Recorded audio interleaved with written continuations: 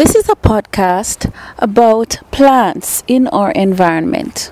Class, today we are going to discuss plants and we will learn about the parts of the plant. Now, everybody has body parts and so do plants. Plants have a top, a middle, and a bottom, and the different features that help the plant to grow and reproduce to make new plants.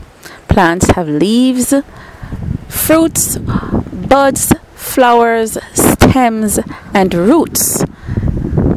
The leaves grow at the top, the stems in the middle, and the roots are found at the bottom.